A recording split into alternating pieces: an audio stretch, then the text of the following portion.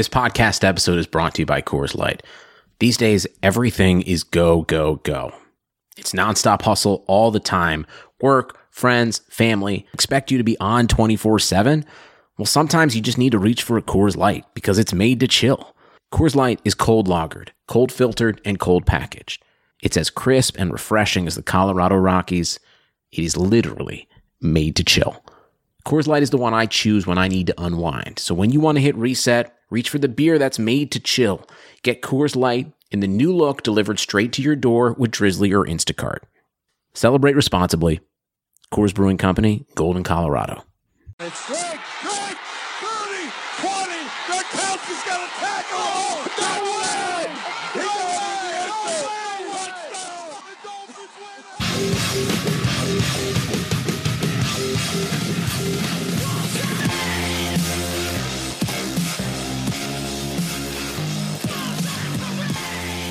Ladies and gentlemen, boys and girls, welcome to the greatest show on surf. I'm talking, of course, about Fin It to Win It, the weekly Dolphins podcast brought to you by Blue Wire Sports. I am your host, Kyle Krabs of the Draft Network, senior draft analyst, and also the managing editor of USA Today's DolphinsWire.com.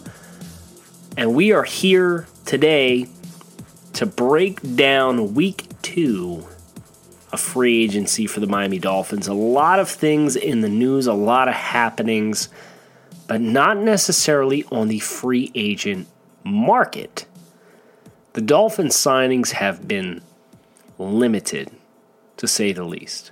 They signed Dwayne Allen, a free agent signee from the New England Patriots, Eric Rowe, a corner free agent signee from the New England Patriots. And then we had to play the long waiting game, trying to find who was going to be next to be added to this roster. And the criteria for being a free agent signee for the Miami Dolphins has not changed. It's really come down to the following. Are you a young player with something to prove? Or are you a grizzled veteran who is going to come cheap because you are looking to extend your playing career? Dwayne Allen falls into the latter.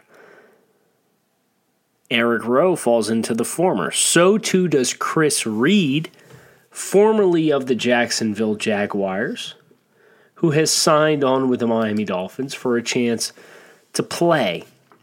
And this was something that he talked about when he did his first interview with John Kajemi and the Miami Dolphins, talking about the opportunity to play being a big reason why he signed with the Dolphins. And you look at the Dolphins and their roster, and Laramie Tunsil is literally the only established piece of the offensive line. And it makes sense why Reed, who spent his career as a utility offensive lineman with the Jacksonville Jaguars, who's played 4 years in Jacksonville, had a year on the practice squad, played guard, played center, now has the chance to come into Miami and compete for a starting job. That makes all the sense in the world. And his offensive line coach here in Miami is the same offensive line coach he's had for the last 2 years in Jacksonville.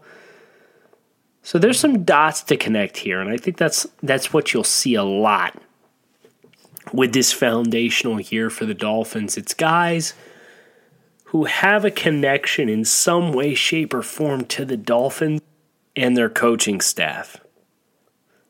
And Reed, being a player who has positional flexibility, I think he's going to play that to his advantage as he looks to find a way in the starting lineup.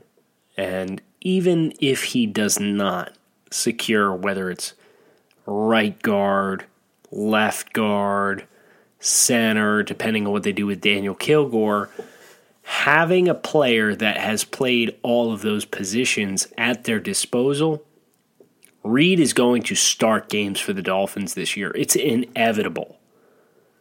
You just don't get 16 games of the same 5 guys up front, especially the Dolphins. The Dolphins haven't had that kind of stability up front for them in forever.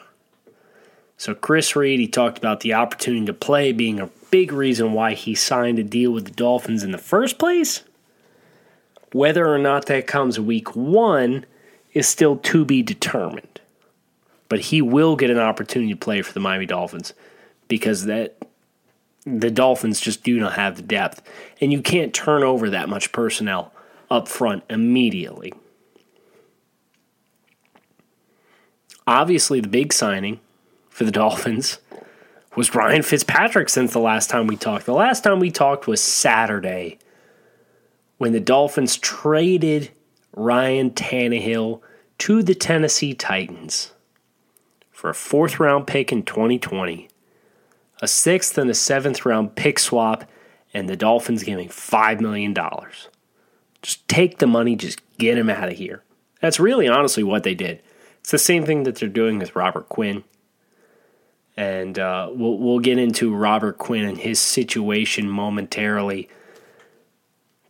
But the Dolphins paid a $1.1 million roster bonus to Robert Quinn, knowing full well he's not going to be on the roster next year.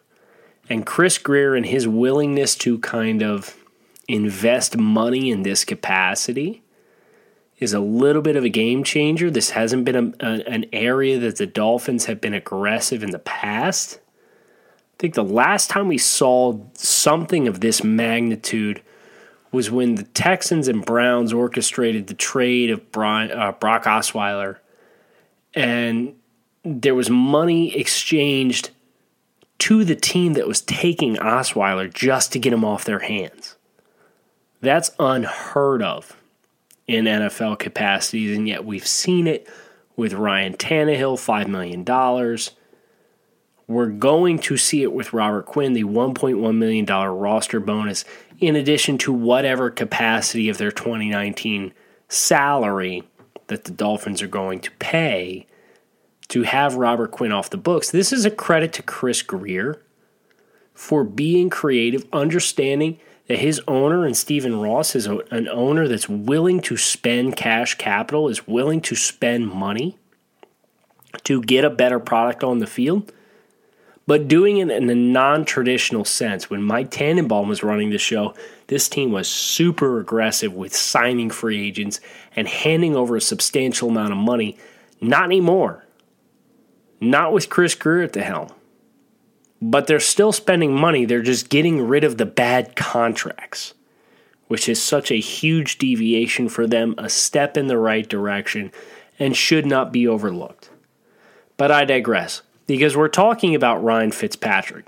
And specifically, I want to talk about a couple dynamics of Ryan Fitzpatrick and his addition to the roster and what it should mean for the Dolphins and their potential quote-unquote tank. Let's start with Fitzpatrick and why his contract is friendly for the Miami Dolphins. Barry Jackson got his hands on the Dolphins contract. For those of you who are unfamiliar, highly recommend Barry. Barry is of the Miami Herald. And Barry got his hands on the contract for Ryan Fitzpatrick. And what he discovered was that the Dolphins guaranteed $1.5 million of a base salary of $5.5 million for the year 2020. So the Dolphins realistically could move on from Ryan Fitzpatrick and his contract, a 2-year, $11 million contract with incentives added on top of that.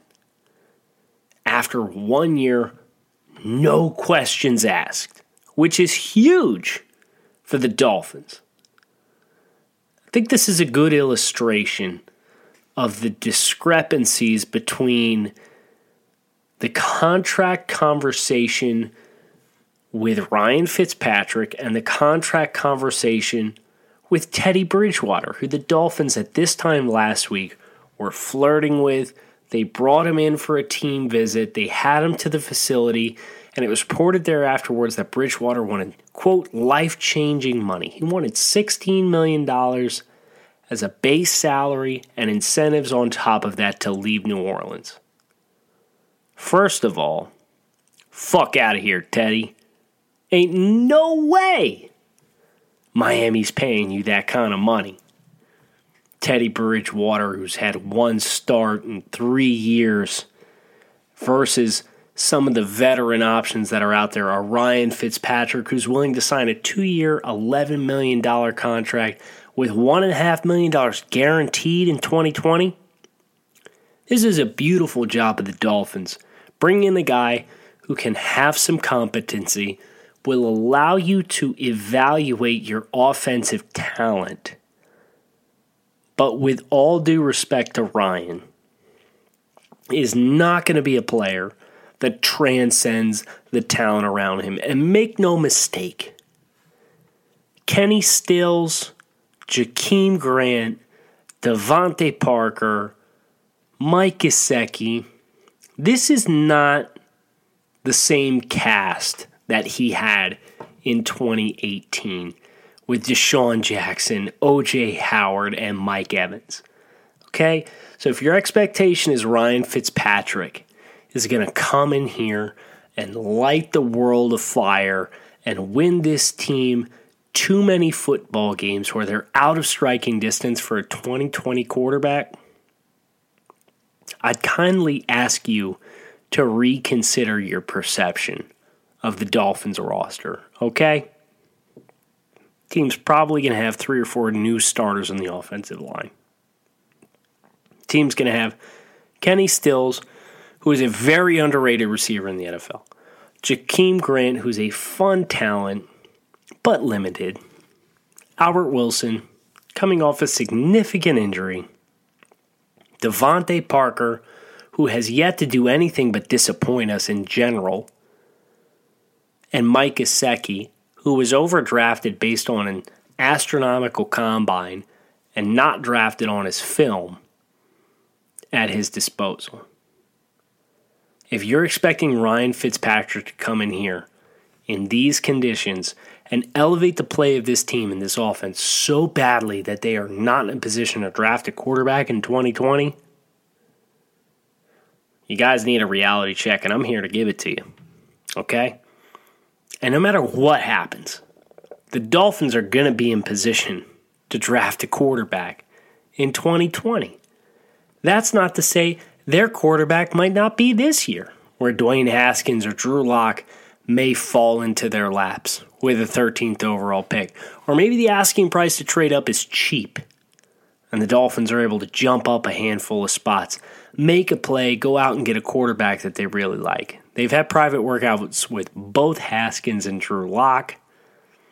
Not sure what their status is with Kyler Murray, but Kyler Murray's going to be out there striking distance anyway. Lock, to me, does more for the Dolphins than Haskins does. But if you look to 2020, Tua Tagovailoa, Justin Herbert, and you think about the teams that need a quarterback, that absolutely positively need a quarterback right now, this is a unique situation across the NFL. Thinking about the teams that are invested in a quarterback, the teams that are going to need a quarterback, you could realistically say the teams that need a quarterback and should and could be picking high to start the 2020 draft are the Dolphins, the Giants, the Raiders, the Bengals, the Redskins, and maybe Arizona if they're stupid. If they're positively stupid and decide they want to give up on Josh Rosen. But if they give up on Josh Rosen, Rosen goes into the player pool. If the Raiders were to make a play on a quarterback, Derek Carr gets put in the player pool. So you've got maybe 5 teams. Maybe 6 teams that need a quarterback.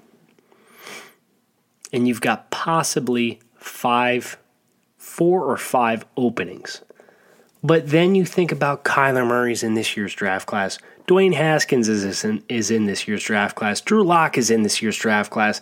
Daniel Jones is in this year's draft class. Even if only 3 of those go to teams that need a quarterback this year or next year, the Dolphins' competition in 2020 is 2 or 3 teams. And I'm sorry, but Ryan Fitzpatrick is not going to perform at a level that is going to take you out of striking distance, especially if you continue to allocate draft capital at the pace that you have been for 2020. What does this come down to? A trade down in 2019. Unless the Dolphins have a quarterback that they are absolutely in love with the value of the 13th overall selection in 2019, this team should be trading down. You can trade from 13 to the late 20s, pick up an extra first-round pick, and you can potentially still have a very good offensive lineman, defensive lineman on the board for you to pick in the 2019 NFL draft class. And you're adding the extra first-round talent at a bare minimum. The team has 2 3s in 2020 thanks to Juwan James, 2 4s already thanks to the Ryan Tannehill trade, 2 5s already thanks to the Cameron Wake departure in free agency and the comp pick that's to come. They still have to trade Robert Quinn. Reports are they're asking for a 2024 for that as well, which would give them 3 fourth-round picks in 2020. A trade down and a Robert Quinn trade could yield this team 2 1s, a 2, 2 3s, 3 4s, and 2 5s. Listen, you can give away the entire draft class and the following year's 1 if you have a guy that you absolutely, positively love. Whether that's Tua Tagovailoa, Justin Herbert, Jake Fromm, you better hope not. I digress. The Dolphins are building this thing right, and Ryan Fitzpatrick and his presence on this roster is not going to do any detrimental harm to this team as they continue to build for the future. Before we continue any further on the podcast, I do want to talk to each and every one of you about today's sponsor. The first weekend of the NCAA tournament is the greatest betting event of the year. Whether you like filling out a bracket, picking a national champion, predicting first-round upsets, or all of the above, MyBookie is the perfect home for your March Madness fun. Will Zion Williamson and his teammates cement their legacy at Duke with a title? Can Virginia get past its losses to a 16 seed last year? And can Kentucky get back to the Final Four? If you know the answers, or even if you don't, MyBookie is the place to get in on the action. They have something for everyone, even you, multiple bracket guy. MyBookie has been in business for years. Their goal is to give you the best customer service in the business. And the best part is they pay out fast when you win. I'm talking 48 hours. Bet with the best, then kick back and enjoy March Madness while you watch your picks cash. Deposit with MyBookie today with promo code BLUEWIRE for a 50% sign-up bonus. That's promo code BLUEWIRE, BLUEWIRE. With MyBookie, you pay, you win, you get paid. But enough about the future. Let's talk about the past. Because there have been a few interesting comments that have come out from the Sun Sentinel's Omar Kelly discussing the Miami Dolphins and the dynamics of the Dolphins in 2018 that I think are worth mentioning, because he had talked on the Sun Sentinel's video report of the Dolphins and talked about a moment in time that was the catalyst for this roster and this team packing their stuff in and giving up on Adam Gase and Ryan Tannehill. Omar Kelly talked about how the Tannehill produced a toxic environment for the Dolphins, mentioning that the moment you criticized him, it was speculated on whether or not you were on the next train out of Miami. because Tannehill in place as the starter of this team was viewed as untouchable. The team never brought in any competition for Tannehill, and the coaching staffs in place never provided any active criticism for Ryan Tannehill relative to his peers, despite the fact that Ryan was best word to put it is probably limited starting quarterback in the NFL. This is a direct quote from Omar Kelly talking about Ryan Tannehill. From what I'm told by players inside the organization, at the end of the season when everybody, including their star players, were criticized by Coach Adam Gase, and Ryan Tannehill never got criticized, not even that Colts game, never got criticized, they were done. If playing and winning games meant bringing back Adam Gase, and Adam Gase would bring back Ryan Tannehill, they didn't want any part of that situation. For those of you who unfortunately need your memories jogged on the Colts game, Kenyon Drake had a rushing touchdown with 13 minutes left in the football game to put the Dolphins up 10 points. The Colts and the Dolphins were both 5-5 at the time. Kenyon Drake rushed in a touchdown from 14 yards out to put the Dolphins up 24-14. The Dolphins would ultimately lose this game in Indianapolis 27-24. After that rushing touchdown by Drake, the Dolphins would touch the ball twice. They held the ball for 2 minutes and 30 seconds and had -1 yard of total offense in a game that they had led at one point in the fourth quarter by 10 points. It's not acceptable, especially the play call exchange inside the 10-yard line with the Dolphins in a tied game against the Colts in the final minutes. No effort to win the football game whatsoever. Illustrated very little faith in Ryan Tannehill. And the end result was the Dolphins obviously lost the football game. And it does go quite a bit talking about the toxic culture in Miami, where Ryan never caught any blame for the fact that the team clearly needed to stay aggressive and would not stay aggressive. Adam Gase did not trust Ryan Tannehill to win a football game in late November, a 5-5 football team, and the team crumbled. The team won 2 games, their next 2 games against the Bills in a game that they should have lost, but Josh Allen's final throw harmlessly fell to the ground to a wide-open Charles Clay who dove for the ball in the end zone on the final play of the game. And then, of course, the Miami Miracle the next week, which the Dolphins stole a victory against the Patriots. So the Dolphins went from 5-6 with this crippling loss to the Colts to 7-6, and then subsequently 7-9, losing their final 3 games.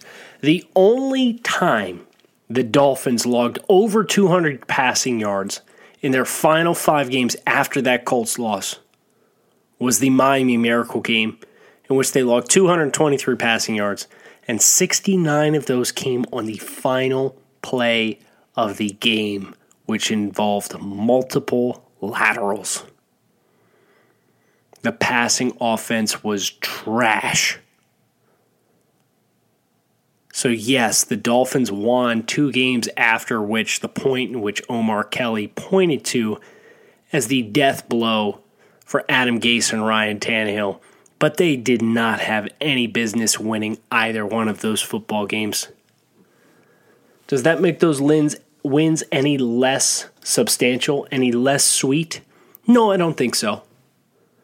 Because the Dolphins are setting themselves up primarily for flexibility more than anything else. You could point to if they lost both of those games, and they lost the Chicago game, they're 4-12. They're picking inside the top 5. They potentially have action with Kyler Murray. He's not that caliber of a player for me personally. But they have set up private workouts with Dwayne Haskins and Drew Lock. And I think if one of them is on the board at 13, Miami would have a dilemma on their hands. Because they do want to build for the future, and I'm sure that they like Drew Lock and Dwayne Haskins. They have positive qualities as pro passers. But are they the type of quarterback that you want to build around? This is what you saw the Cleveland Browns do when they had some quarterbacks come out that they liked but they didn't love. They choose to pass on them. And then they get Baker Mayfield. The unfortunate reality is the Dolphins' turnaround is not going to be a one-year affair. If your expectation is that it's going to be a one-year affair, you've got a rude awakening coming because this Dolphins team is multiple seasons of overwork ahead of them away from being a competitive franchise. The final thing I want to leave you with is something that you should be looking for in your next quarterback, and I again have to tip my cap to Omar Kelly, who brought this up. Omar Kelly was talking about the things that he learned from Ryan Tannehill over the course of Tannehill's career with the Dolphins. And he mentioned that third downs was an area that he was going to prioritize in evaluating all quarterbacks from here on out. And he said this about Tannehill. When it came to third downs throughout his career, Ryan Tannehill was one of the NFL's worst third down quarterbacks his entire career. To me right now, that's the number one metric that I will ever evaluate for the rest of my life on how quarterbacks perform. Tannehill was good to average in a lot of areas of his game. But third down, as Omar Kelly points out, is not one of those things. Tannehill's career passer rating on third down is 74.9 with a completion percentage of 57.4. Those numbers are significantly smaller than first and second down. When you extrapolate third and 10 or longer, Ryan Tannehill's passer rating was 52.2. And in 7 years with the Miami Dolphins, over 267 pass attempts, Ryan Tannehill never threw a touchdown on third and 10 or longer. That is an astronomical number and a very detrimental number to Ryan Tannehill and his career with the Dolphins. The team converted 37 first downs on 267 pass attempts.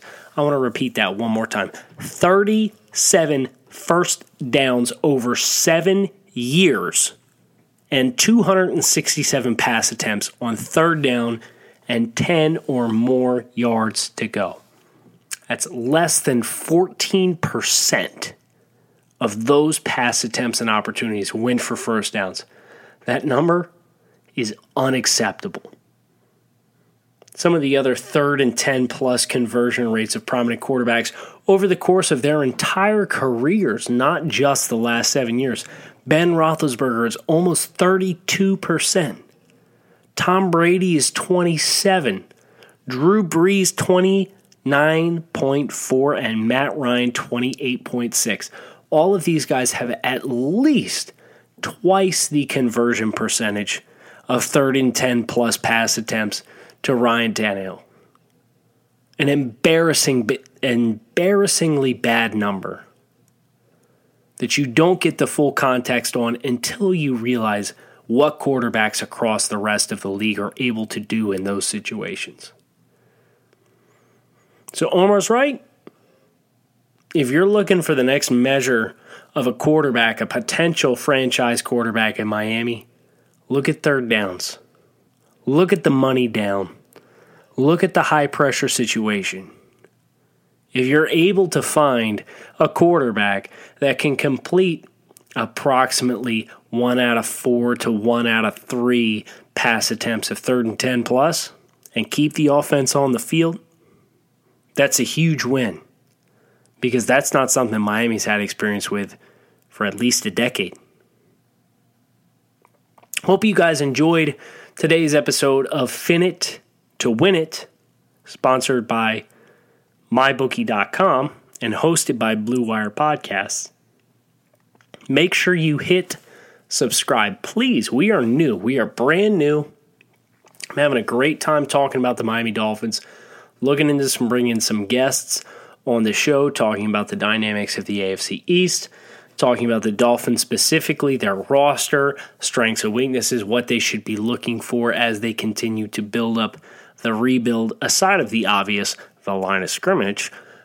Make sure you come back and see us again next week. Hit subscribe on Fin It to Win It. You can follow me and my works. I am on Twitter at Grinding the Tape and at dolphinswire.usatoday.com.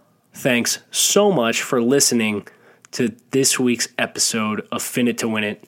We'll be back again soon to give you another update on the Dolphins offseason and what they need to do going forward to really establish and solidify this rebuilding effort. Sugar Ray Leonard, Roberto Duran, Marvelous Marvin Hagler, and Thomas Hearns. Legends, whose four-way rivalry defined one of the greatest eras in boxing history. Relive their decade of dominance in a new Showtime sports documentary, The Kings, a 4-part series now streaming on Showtime.